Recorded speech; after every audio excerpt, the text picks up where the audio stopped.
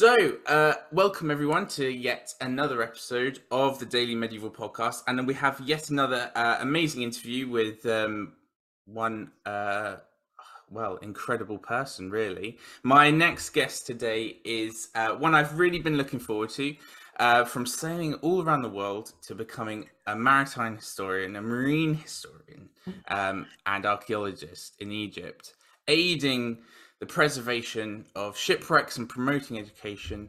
Alicia Johnson is here with us today, and she has one of the most incredible stories. Welcome to the podcast. Oh, well, now I feel like I'm going to let down all your guests with that type of introduction. Well, let's try our best to see how we can do here. Thank you. I'm trying my best with the introductions. I've said it before. I'm a good hype man. I was going to say you're a great hype man. We need you with some content over here. Wonderful, wonderful. Happy to be here. Thanks for inviting me. Thank you. So, I'd love to start at the beginning, I guess, by just saying, where did your pursuit of history begin?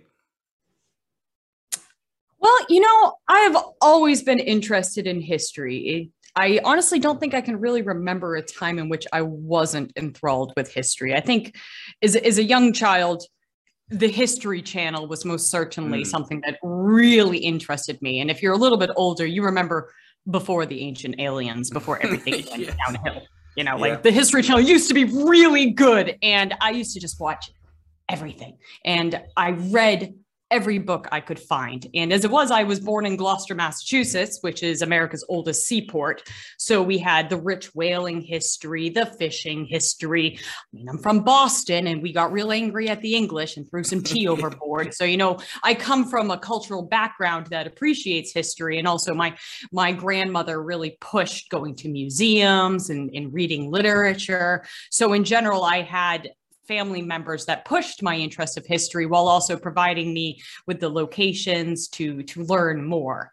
And also, I'm a little bit of a nerd. When I was younger, I didn't really have a lot of friends, but what I did have was a library card, and I made all the friends in my books. I love it. So how did you go then from watching these TV shows to now being in Egypt, going on shipwrecks and preserving archaeology, doing all this stuff? Well, I went to undergraduate at College of Charleston, and to be honest, one of the big spurs for me, and this is a little bit of a trigger, but I saw Barack Obama speak when he was running for president in in 2008. Yeah, he came to College of Charleston. I of course I voted for him. I've always been a progressive person, but around that time in the South, they're not so progressive. And I remember seeing people hanging black dolls from trees and just really just not being excited about what was happening. So I finished college, and the cultural lashback that we're still continuing to see in America really didn't ring well with me. And at the time, I decided I wanted to travel. My goal after graduating was I wanted to travel, and by the age of 30, I wanted to be back in graduate school. So that's exactly what I did. I ended up actually purchasing a sailboat after Hurricane, what's the one that hit Jersey? Sandy. That's right. Hurricane Sandy smashed through Jersey. So I got a discounted sailboat, which was great. Yeah, you want a good boat? Yeah. Wait for a hurricane. Yeah, exactly. A good discount barley. So my ex and I, we bought the boat, restored the boat, and we sailed away. I don't think anybody really believed me when I was like, no, guys, I'm going to leave. Yeah. But at the time, as I said earlier, I'm a little bit of a nerd. I've always been a computer nerd. So when we started sailing, it turns out that the majority of the sailing community are all over 45, 50 years old. And you know what those people all need? They need someone to help them open their PDFs and set up their Facebook for their business. So that's what I did. When I was sailing, I would go port to port to port to port. And I would meet all the business owners, and I would be the one that established their social media, got them on TripAdvisor, got them on Google. So this was a really great skill set that I had, because I had a lot of friends who were older than me and sailing with us, but at the same time, none of them had the computer literacy. So I used to make decent money, even though I had a very low cost of living, because I was in places like the Dominican Republic and the Bahamas, where you don't really need to spend a lot of money if you have your entire house with you. Like, Yeah. I was a big moving snail. So I traveled for many years as cheaply as possible while doing computer work. And eventually I got down to the US Virgin Islands and the British Virgin Islands. And I wound up with a job being a social media manager for a high-end yacht charter company. And at the same time, I'm a pretty decent chef. So I ended up running luxury yachts for a couple of years. So I was working in that, and then I got into scuba diving because they told me they would pay me more money if I could give guides underwater. And that's how I did it. I was like, you'll pay me more? Yeah, sure. I'll put that tank on. Let's go. Yeah. So flash forward about two and a half years into my yachting career, Hurricane Irma came through, and she smashed up the entire Caribbean. And then like 9 days later, it's like, oh, you have hope? Here's Hurricane Maria. So I didn't know boats could fly, but they actually can, turns out. And the entire islands were decimated, unfortunately. But after that, I ended up working a season in what I'd like to call the Mad Max apocalypse. It was very enjoyable. Had a great time managing a boat with a hole in it. But we did it. So I ended up actually leaving the Caribbean after that because it was a lot. There was a high levels of alcoholism, high levels of community crimes. The US Virgin Islands has one of the highest murder rates in America. Wow. Chicago gets that all the time, but no, it's the Virgin Islands. Let me tell you, they got a lot of guns, a lot of cocaine. Yeah. So I ended up leaving that career in that business, and I decided I wanted to go back into academia. So it took me about a year of handling paperwork with the Egyptian government, which, let me tell you, their bureaucracy is quite intense. So I ended up going to the, where was I? I had to go to the United Nations office in New York City to have paperwork ratified. And I accidentally walked through their security with a dive knife in my pocket. Oh, that didn't go over so well. They're like, "What are you doing?" Oh, I forgot. Sorry, man. I'm always in the water. So it's not for you guys, I promise. So I ended up filing all my paperwork. It would take about a year to process. So in that time, I moved over to the Philippines, and I started getting more and more into my underwater photography. And I lived in the Philippines and really just went all over that country. And I fell in love with the wrecks there as well in Busuanga Bay, because they were World War II wrecks. And I found the history of the Japanese military invasion and occupation of the Philippines just to be a fascinating topic in history, because I'm an avid World War II buff. So add in the South Pacific and then add in some shipwrecks, and you have me about sold. So I lived over there for a bit, went to Indonesia, lived over there for a little while, and dove with Manta Dive and the Gillies. And then at that point in time, my paperwork was processed, and I began the trip to Egypt, where I would be greeted with much anticipation. That's amazing. That's amazing. What I find, I guess, most interesting about that is obviously that, I guess there's quite a large gap between like learning about history and then practicing history. I mean, do you think that, given if in the event that the two hurricanes that hit didn't happen, I mean, do you think your life would be in a very different place? Would you have maybe not even gone into history, perhaps? No, because I didn't mention, but at the time the captain was very abusive to me. So the hurricanes really just spurred that to get me on. Fair enough. That's fair. You know, I'd like to hope I still would have gotten out of there. So that's still amazing. I still would like to say, yeah. That's still the amazing. Hurricanes just pushed me to get out. Yeah, no, definitely. So I mean, what particularly? I mean, now I understand you have a degree in classics. Yes, I have a. Let's see here.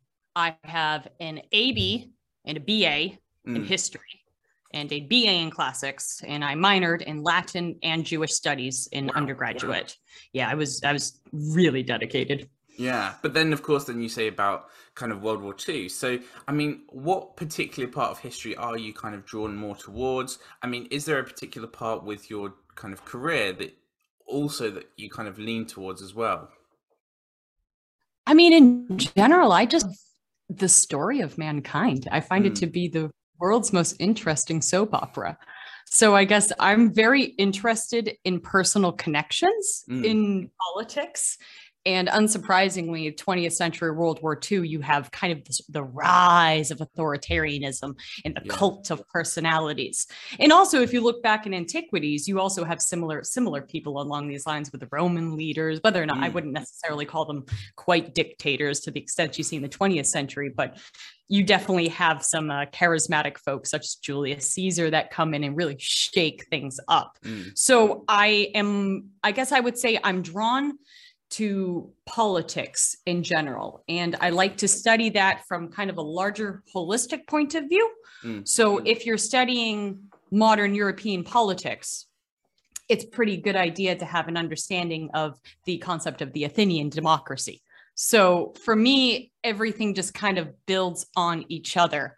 And being able to have the background allows me to better understand and to learn more about these topics. So I guess that would be my interest in general as people. Yeah. I mean, so how does this then, I guess, coincide with the archaeology? Because Egypt is obviously, it's you know, a place that's been around since the Romans. Of course, you have then Cairo, which was kind of medieval. And then, you know, so... it's been like 7,000 years. We've been I mean, you can... It's been there a while. So with your kind of job in your archaeology, is there a particular part of history that you typically have to investigate? Or, I mean, do you then end up with shipwrecks or sites, archaeological sites that are thousands of years old, but then also 20 years old kind of thing? Actually, that's the cool thing about my ongoing research at the moment for my master's that I'm finishing. I'm looking at 3 different case studies for different shipwrecks. Okay. And as you said, they all come from different eras. I have a Roman era wreck that's going back to Augustus. I have an Ottoman era wreck that goes back to 1765 Common Era. And then I have my favorite one, the Thistlegorm, which dates back to 1941. So I'm looking at 3 different examples through different eras of history. Okay. So that's kind of the aspect I like about maritime archaeology, is that you can look at the development of mankind on the water. So that's I like to look at really anything I can get a hold of. I find it all to be fascinating. Yeah. So what is your master's research about then? Because, I mean, how are you connecting then these 3 case studies? Well, I'm looking, so as I have a background in tourism, because I used to run the yachts, I look at how can academia be used in a purposeful manner that actually benefits the general public? Because a lot of the time, our publications don't get read by anybody. Nobody reads them. I know, I always laugh when academics get so high and tidy. I'm like, did anyone read it? No? Did it actually help anyone? No? Okay, I'm glad you feel great though. So I'm looking at quantifying the tourism benefit of preserving historical shipwrecks, because the Thistlegorm is statistically rated as PADI's #1 dive site that's a wreck in the world. Wow. Yeah. And on average, it brings into Egypt about 5 million euro each year. And in a country like Egypt, where the average income is about $170 a month, 5 million euro into the economy is a huge amount of money. Yeah. So if these sites are protected and preserved and promoted, it brings in the chance of bringing in high value tourists, because in general, scuba divers tend to have some level of disposable income. They tend to bring in a lot of money into these areas. They stimulate hotels, restaurants, boats, dive shops, engineers on the boats, people building the boats. In general, I'm looking at the economic ramifications of preserving these sites and what are the risks that are actively against these sites. So I guess although I definitely respect people who publish work that is much more scientifically based and might not be as accessible to the public, I think that there's a strong use in collaborating with the public to help them better understand and appreciate what's already there. Because you can go on social media right now and type in like #shipwreck, and you're going to see the Thistlegorm. You will see a lot of these wrecks are trending on social media because wrecks are cool. They are awesome. And they take great photos underwater. And social media, I hate to say it, but it's kind of like a show me world. So if I could show you something cool, I can probably inspire you to go visit it. Because, for example, one of the reasons I went to the Philippines, I wanted to see a whale shark. I traveled across the world to ethically see a whale shark. That was why I went. I was like, I am on a quest for a whale shark. So if someone like me can go to a different country halfway across the world because they want to see an animal ethically. There are people that will definitely travel around the world to go see cool shipwrecks. Yeah, and seeing definitely. Egypt ranks as the #2 diving in the world, only after Indonesia. And furthermore, another very famous aspect of Indonesian diving is the Liberty wreck. It's another World War II wreck. And that dive site alone stimulates about, I believe I read, there are 53 resorts and dive shops in the nearby vicinity that are supported because of that wreck, not to mention all of the dive shops from the south that come up to the wreck for a day dive as well. So it's important to preserve these wrecks because they are monuments to our past. Many of them are cemeteries, they're graves, they need to be respected just for that matter. It's a time capsule, a moment in history, because wrecks usually go down quite quickly. You don't necessarily always have a Titanic issue that takes a couple of hours and it's dramatic. Sometimes it's 2 minutes. So when a ship sinks like that, everything is stuck. And it's a beautiful way to look into our past. But you also have the risk of other people looting these sites, people stealing things. Also, another aspect that people don't really know about, but I learned about, is after the detonation of the atomic bomb, the steel quality in the world diminished. Oh, really? So wow. all of the wrecks prior to the detonation of the atomic bomb have a higher quality. So in places like Indonesia and the Philippines, where there's a lot of World War II wrecks, there's a risk of illegal salvaging because the materials are worth a lot of money. So sometimes the wreck just disappears. But at the same time, a lot of them have oil and chemicals and big problems inside. So there's a reason, like, they not only do they need to be preserved and excavated, but we should probably make sure there's not a terrible oil leak that's going to happen. Yeah. No, that's brilliant. I mean, I personally, I used to live in Thailand for about 5 years, and we used to do a lot of diving, one of which was a World War II shipwreck called the Hardeep. It was absolutely amazing. And it is one of those things that someone who, whether you are into history or not, I mean, it is just amazing to be able to go in and see these things. It's a lot different to, I would say, kind of on land archaeology, which can be a bit more digging a hole in the field. But what I find the most amazing then is about this kind of preservation, because I remember as well visiting the site that there was certain things that obviously you can and can't do. I mean, preserving a Roman wreck and a World War II wreck surely there's very different processes involved. Yes, and of course, there's a lot of bureaucracy involved in a lot of this as well. That's in Egypt. That's usually the biggest deterrent, is the ability to get permits and funding for these sites, and also there's a lot of security risks in Egypt. So they're worried. They're worried. Like, no, don't touch it. So, for example, in situ preservation is usually the go-to method. And that's basically when you create an anoxic environment by putting a bunch of sand on top of everything. So it's a really, really financially savvy choice. And basically the reasoning is, we'll get to this when we get some money. So this is usually because excavation underwater costs a lot of money. For example, the Mary Rose, I'm unsure if you're familiar with that, but I believe the entire excavation and raising it in the museum, it was about $75 million. Oh yeah, right. Now imagine how much a couple of bags of sand cost. I can see. So the 2001 UNESCO Convention on Underwater Cultural Heritage basically is a proponent for saying in situ preservation is the best first approach, because it helps you to create an anoxic environment, and oxygen is one of the biggest reasons to deteriorate some of these wrecks. So if you can kind of encapsulate it, you can apply for funding, you can get the grant permits, you can work with the government, and that's basically the best way to kind of move forward. But every different site has its own risks and different project plan management that needs to be enacted. So every site is unique in what is the best approach. And there's been many sites that maybe the preservation wasn't carried out as best as it could have been. I mean, Jacques Cousteau was a pioneer in underwater everything. And he probably took the bell off the thistle gorm, and he probably took a whole lot of other things. I think I watched a documentary and watched him jump off of a scuba scooter onto a turtle. Never seen a man ride a turtle, but wow, look at him go. So when you look at the past historical practices of archaeology, we're still in kind of our infantile stage of ensuring that we are using the correct methods, and also scientific advancements are allowing for a lot more research to be done, such as advancements in dendrochronology, in which you can take a sample from a wooden wreck and you can be able to figure out what is this boat made of? What type of tree is this? Where did the tree come from?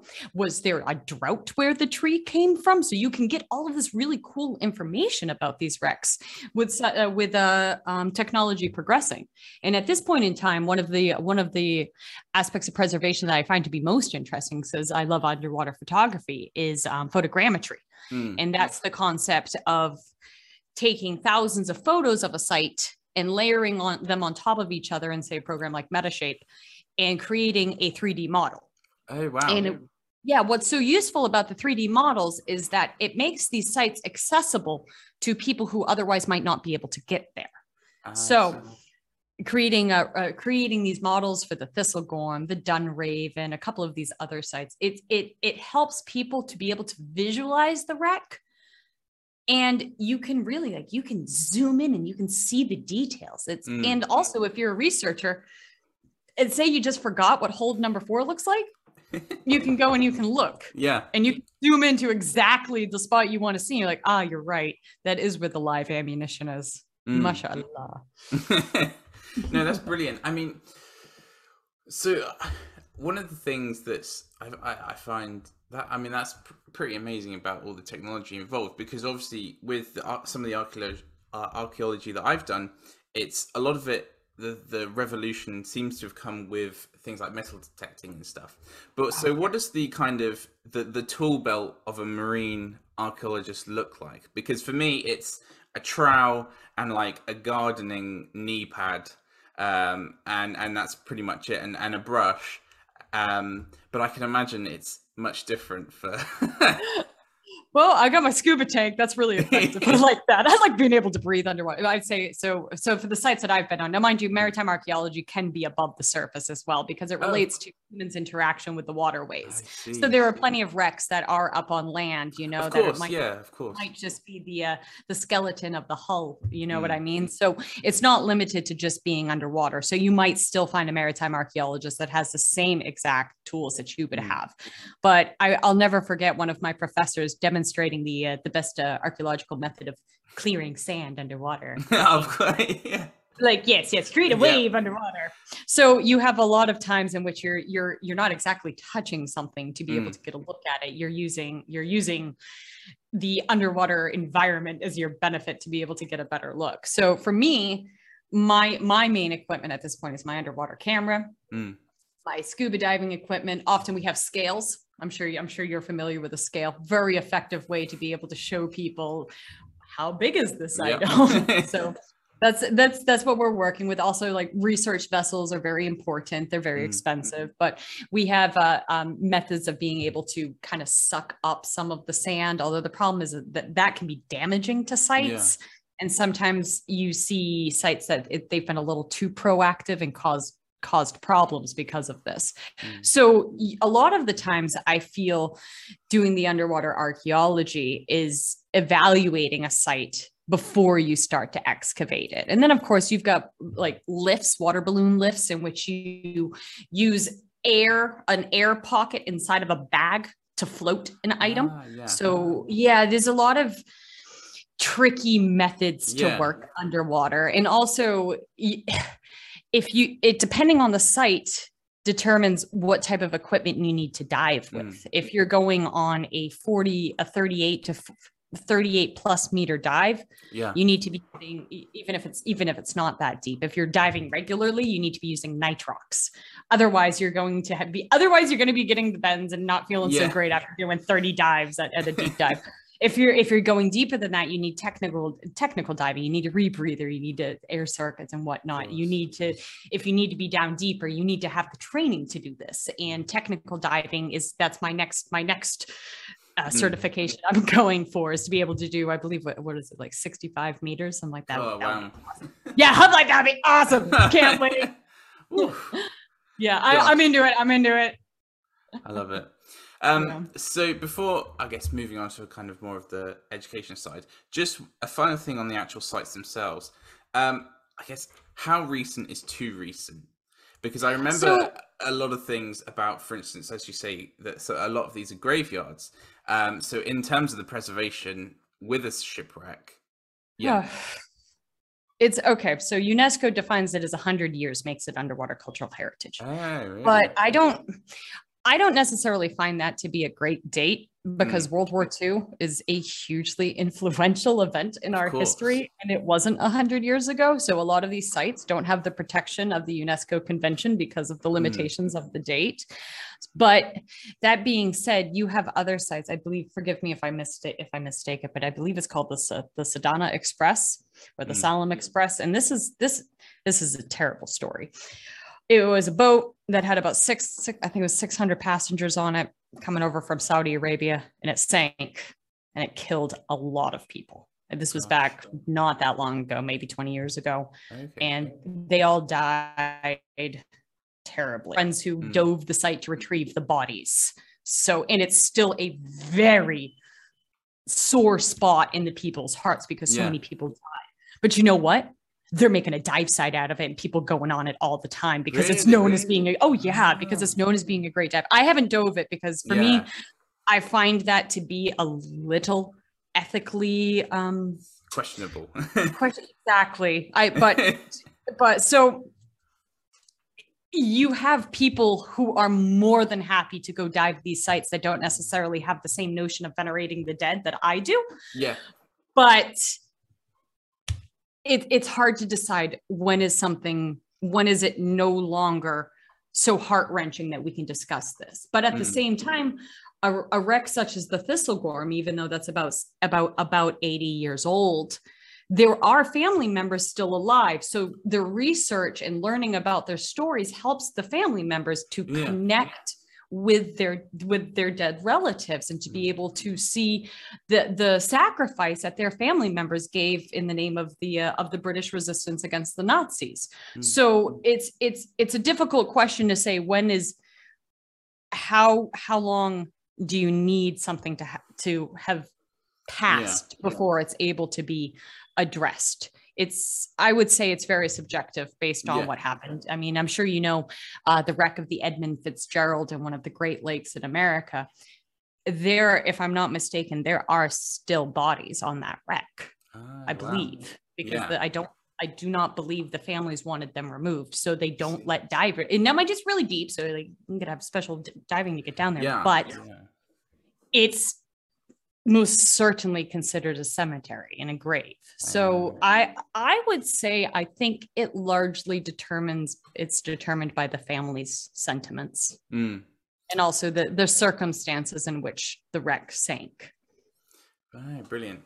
So I guess the culmination of all this is that you're a big participant in kind of educational programs. And I know, for instance, you're part of the Maritime Archaeology Outreach Program. I mean, could you say a bit about some of the kind of things that you kind of participate in and also the importance of cultural heritage and preservation? Well, the MAOP is another program that was established by one of my colleagues in the center, and I tend to do their photography for those events. So a lot of the times, while I have the capabilities of academic writing and editing, which is something I usually end up doing for a lot of my colleagues here because I'm a native English speaker, but I tend to do a lot of photography because I'm relatively talented when it comes to photography, and I know metadata tagging as well. So what I do is I go and I take photos of these events. I research metadata tags that will be effective for disseminating it over Google, and I edit them, post them on my blog, or I send them to whichever organizer, and I help to push that into the public. So that's mainly what I am able to do because I have a background in social media management, working in the tourism industry. I'm pretty decent at getting the word out. And also not only getting the word out, but creating engaging content that makes people want to know more. Like I got a pretty sweet picture behind me, right? Doesn't that look awesome? It does. Exactly. So I would like to say I'm using my marketing skills in Mm. archaeology. Like, you're great at hyping me for an introduction. I'm good at hyping shipwrecks. Brilliant, brilliant. Yeah. So you kind of on Twitter, you describe yourself as Little on Twitter. promoting secular education, Yes. preservation efforts, and good trouble against the patriarchy. I mean, Yes. how do you use your role, especially in somewhere like Egypt, to kind of combat some of those things?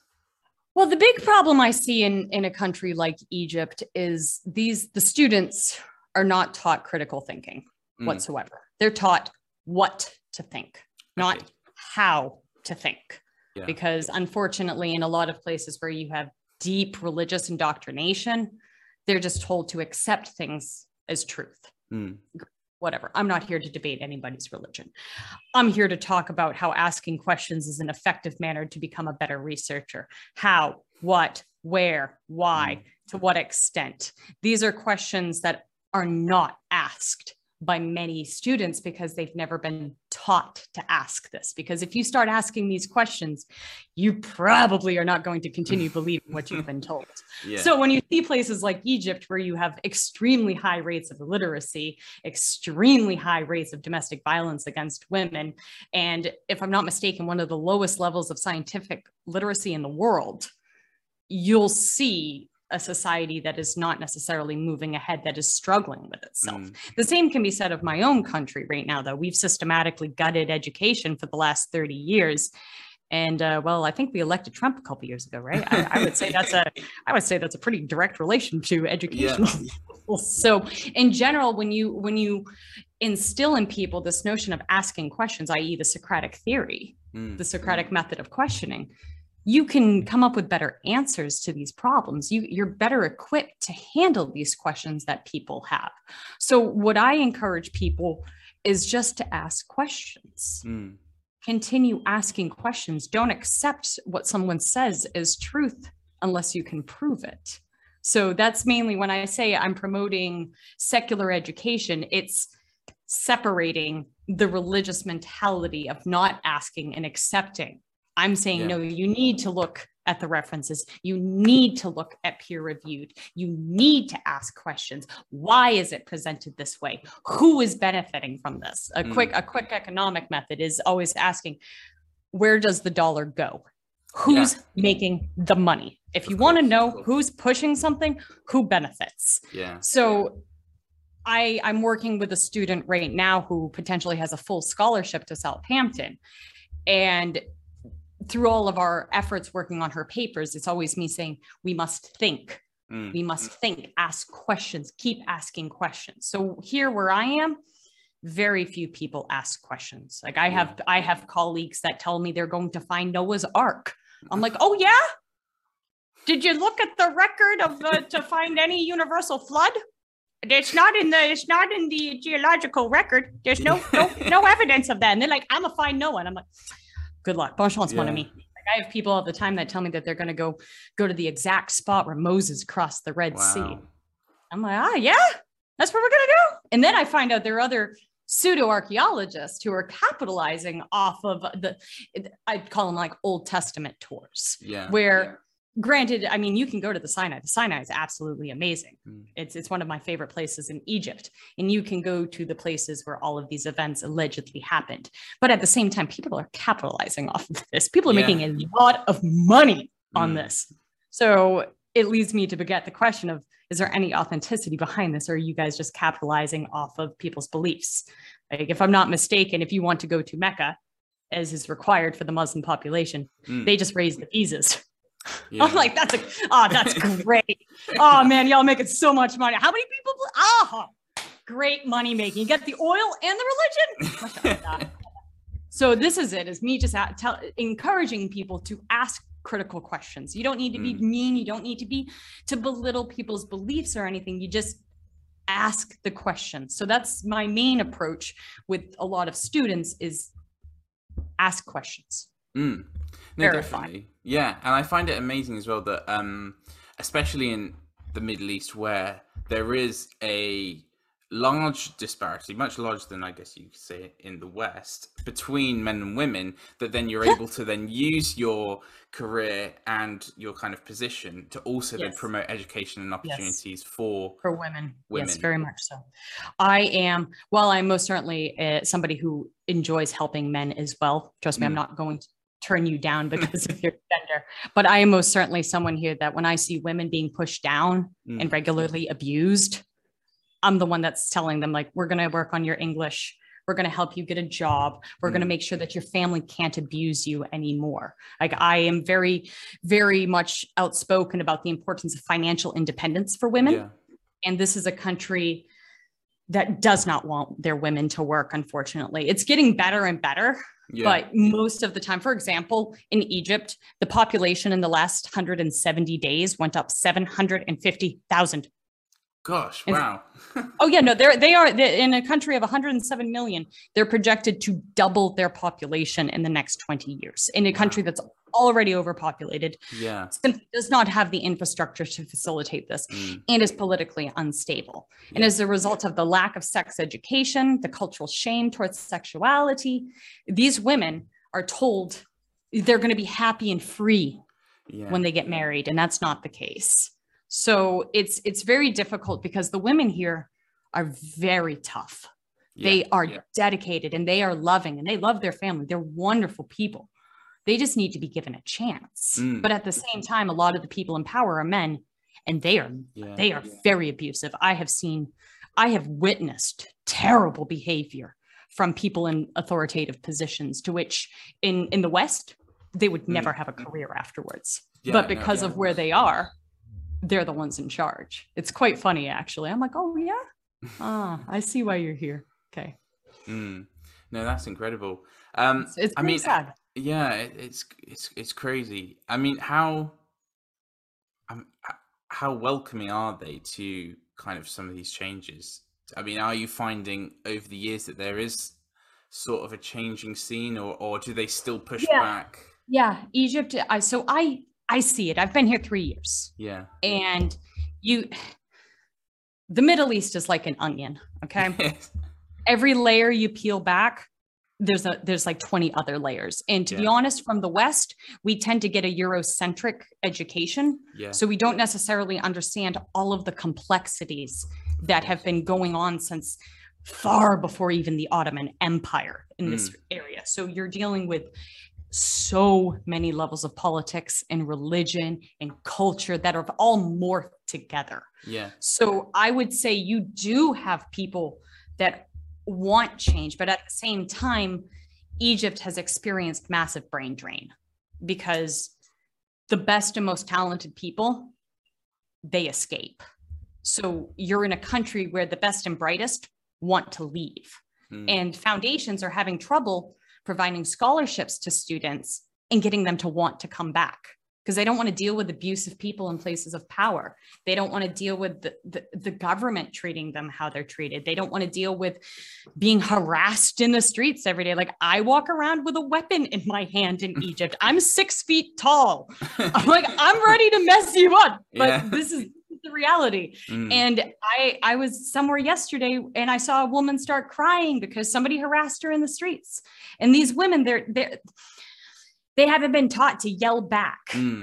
This is it. Is like the women, they're shamed to just accept it, that it's their fault. Yeah. That they are responsible for all the ill that happens to them. And I see it constantly. So when I say that I see change, I see it in the youth. I see it with my friends that have taken off their hijab. I have 5 different friends since I've been here that have taken off their hijab. Wow. I see the young girls starting to learn to skate, like skateboard and roller skating. Alexandria has a big skate community. Who would have thought? It's great. I'm like, a little Tony Hawk going on over here. So I see it in the youth, and I see the crop tops coming. But also, Egypt is a country where you have immense separation of the classes. The wealthy live behind walls here. They're usually not interacting with the poor, unfortunately. So if you're wealthy and you're living behind walls in one of these nice compounds, you can wear your tank top. You don't have to worry that a man in the street is going to call you a terrible word or grab you. So this is a country where certain places are more progressive than others. But at the same time, the progressive people have very little desire to interact with the majority of people. So you have a select group of people who are trying to push progress, but it's not necessarily happening to everyone. But at the same time, I do believe that whereas Gutenberg's printing press hit Europe like a lightning bolt and started the Reformation, the internet has done the same for the Middle East. Wow. You can see the Arab Spring simply would not have happened without the internet. And it's also why you see the internet limited and shut down in a lot of these places. Of course. Yeah. So the internet's been around what, like 25 years, maybe 30 if you've been proactive. And Egypt is a country that you have a lot of new ideas that have been able to come in. But at the same time, because of the political situation, the best and brightest have gone to different countries in search of opportunities and freedom. Yeah. It's a very difficult situation in this country. And I wholeheartedly believe these people deserve much better than what they currently have. But the situation is what it is. Yeah. I just try and do my best to help those that I can help. And that's through education and teaching English and bringing girls on scuba diving trips, teaching them to swim, really just anything that I can do to help, to support women getting forward, because these women, they're often abused by their families too. They're often abused by their partners, or they go out the street and they're abused. And you can see it. Like, one of the saddest things I ever learned was I was looking at it. I was talking with a friend about a niqab, which is the full face covering that you see. And I was like, wow, that's sad. And my friend told me, she's like, Alicia, they don't wear it because they have to. They wear it because it's easier to hide than to deal with the harassment. I see. And that's heartbreaking. Yeah, it's definitely. In the West, we look at that, we just think that like it's forced. It's not necessarily forced in Egypt. Yes, there's a lot of social pressure, but these women are harassed every single day. And what's worse is the men. If I talk with many of the men, at this point in time, they're starting to listen. They're like, no, Alicia, it's like this everywhere. I'm like, no, dear, it's not. No, I don't walk outside anywhere with a giant stabber in my hand, worried I'm going to have to stab someone who tries to grab me. Only country I've had to do that. I've been to 35 plus different countries. I've lived in at least a dozen. This is the first country that I have to walk around with something like a chain in my hand, because men here, statistically, they harass women because it's fun. This is the overarching reason. They're bored. It's fun. They get a reaction. So I try and make myself look as unfun as possible to bother. Yeah. So that's my survival in Egypt. Dark sunglasses and a weapon. Wow. I mean, so it seems like, though, that the environment and the atmosphere of Egypt very much so plays into all of the things that kind of, all of your passions and everything. Do you see yourself then staying there for a while? Economically, I'm doing pretty okay over here. While the world falls apart, the Egyptian currency's plummeting. I'm like, well, my money's in the US dollar, and that's doing okay over here. But to be honest, I mean, I think my neighbor and I were talking. He's a doctor in America. He's like, which country do you think is going to pop off first? I'm like, oh, I don't know. It's a good question. Is it going to be America or Egypt? I don't know. So I guess I would like to keep my work here in the future. But in general, the limitations of the internet make my work almost undoable, because I love to do videography, but I just, with the limitation of 300 gigs a month for my internet, that's my quota. 300 gigs. I can't even play PlayStation anymore. I'm like, well, we're playing one player campaign on Borderlands, I guess, no friends. But I can't do a lot of my work because I have such limitations. I mean, I'm having a fight with my telecommunications almost every week. It's just the day-to-day struggle of Egypt makes it very difficult. But at the same time, I mean, I've got the pyramids 2 hours from me. I have some of the world's best scuba diving. So it's a wonderful country, but the day-to-day life is extremely difficult. I hope to see it improve, but I would like to think I will pursue my PhD and maybe possibly in Europe, but try and keep a lot of my work here in Egypt, because I love the country. I love the people. I love the history, and I'd like to continue working here. But unfortunately, there are a lot of limitations. And I mean, for example, one of the expeditions I was on recently, the government seized all the stuff. Oh, wow. Oh my God, yeah, they took the scuba scooters. No scuba scooter. No. So, I mean, you're like, well, is anyone arrested in jail? No? All right. Okay. Yeah, the Middle East is definitely a crazy place. I've lived in Bahrain, Qatar. My family still lives there, and it's a strange thing because despite all of its downfalls, there is a certain charm to it, I find. Oh, yes, but those places, dear, have obscene amounts of money. They do. I mean, yeah, yeah. Egypt has unfortunately a very high level of poverty. Yeah. So I think while you still might have the conservative behavior in those countries, a lot of the problems in Egypt aren't necessarily stemming from conservative beliefs. It's stemming from poverty. So I would love to go visit Bahrain and Qatar. If I'm not mistaken, I flew through Qatar, and I think it has one of the world's only 5-star airports.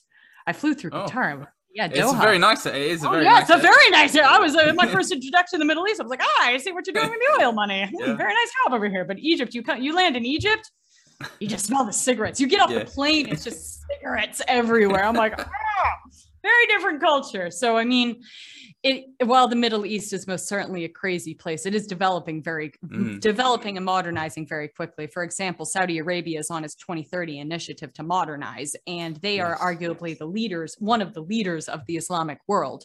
So if you have one of the leaders pushing forward to modernize and reform, the others will hopefully follow suit. Yeah. So I'd like to say, unfortunately, climate change is a reality. While I'm being optimistic, I'm like, it's going to improve. I'm like, yeah, the water wars. Good luck. So I'm hoping for the best in these areas, but they are trying to take methods to push themselves forward and to modernize. But there's a lot of conflicting events that are outside of their control that they're going to have to deal with. I mean, for example, Pakistan right now is a third or a quarter of it is underwater, and 20 million people have been made homeless by this. Gosh. That's terrible. That's a developing country that just got smacked across the face. And I do worry that with climate change getting worse and worse, and well, we've done nothing about it for 40 years. Great job, guys. We're going to see more and more climate disasters in places that are developing and at risk. So that's the double-sided sword there, is they're pushing for progress, but it's at a very difficult time. No, definitely so. So just lastly, going back to, I guess, the first half of the podcast, what advice would you give someone wanting to become a maritime archaeologist?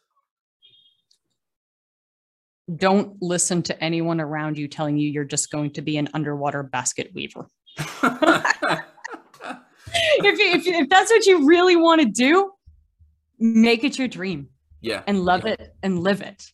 And don't listen to people around you who will put you down, because I'm a person who has always had my love of history degraded by my family around me because they didn't see the value in it. But then again, no one from my family went to college. I'm the first one that's really going into this field. So I would say don't listen to the naysayers who might not understand your passion. I would say invest in yourself. That's probably the best advice I can give, especially to women, is invest in yourself, invest in your skills, invest in advancing your comprehension of English, invest in diving, invest in camera equipment, invest in traveling, invest in yourself. Because at the end of the day, no one but you cares about your dreams. So if this is truly what you want to do, push yourself and do not feel pulled down by anybody else, because you are the one that is going to determine your strength and your passions in the field. And that alone will speak for you, because I've been here for 3 years, and let's just say I wasn't necessarily accepted when I first came. And I've gotten to a point where my work speaks for myself. Brilliant. I absolutely love how much your passion and just love for diving and history shines through. I love it. But, thank you ever so much. Well, thank you. Thank you ever so much for what has been a really, really interesting podcast, I think. Yeah, and I appreciate you having me on here. Yeah, no, well, thank you very much. So that is all for today. Thank you very much. And to anyone watching, which hopefully there'll be a fair few, go and see our other videos, our previous interviews, and we've got some really brilliant ones coming up soon as well. So there we go. Thank you very much. Thank you, Luke. I hope you have a wonderful day. And thanks so much for having me on the Daily Medieval podcast. Thank you.